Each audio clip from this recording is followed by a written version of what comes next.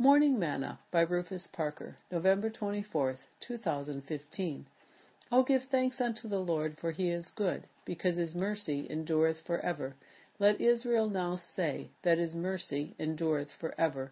Let the house of Aaron now say, that his mercy endureth forever. Let them now that fear the Lord say, that his mercy endureth forever.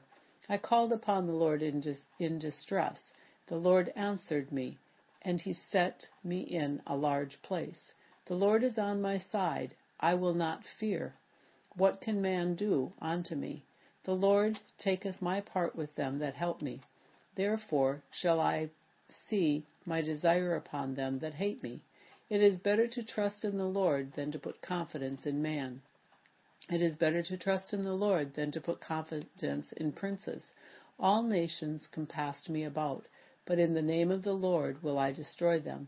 They compassed me about, yea, they compassed me about, but in the name of the Lord I will destroy them. They compassed me about like bees. They are quenched as the fire of thorns. For in the name of the Lord I will destroy them. Thou hast thrust me sore at me, that I might fall. But the Lord helped me. The Lord is my strength and song, and is become my salvation. Psalm 118, verses 1 through 14. Today's morsel. I hear a lot on the news about the Obama administration not doing enough to fix the problem with ISIS killing Christians. I heard a man on the news the other day saying that they aren't doing anything. Well, I for one do not put my trust in anyone to deal with today's issues but God. David said, "The Lord is on my side." He said that it is better to trust in the Lord than to put our confidence in man. And so, since the Word is inspired by God, that is where I will put my trust, and that is where I will put my confidence, not in man, but in God.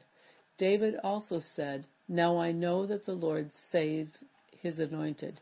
He will hear him from his holy heaven, with the saving strength of his right hand. Some trust in chariots, and some in horses, but we will remember the name of the Lord our God." Psalms 20, verses 6 and 7. The last time I checked, 2 Chronicles 7:14 is still as applicable today as it was over 6,000 years ago.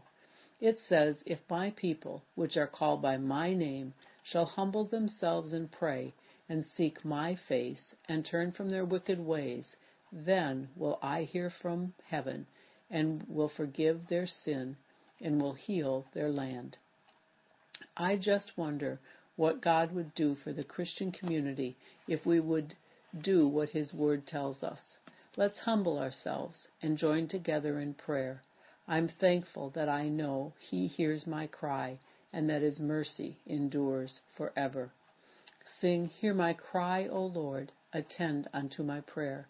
From the ends of the earth will I cry unto Thee. And when my heart is overwhelmed, lead me to the rock that is higher than I, so much higher than I."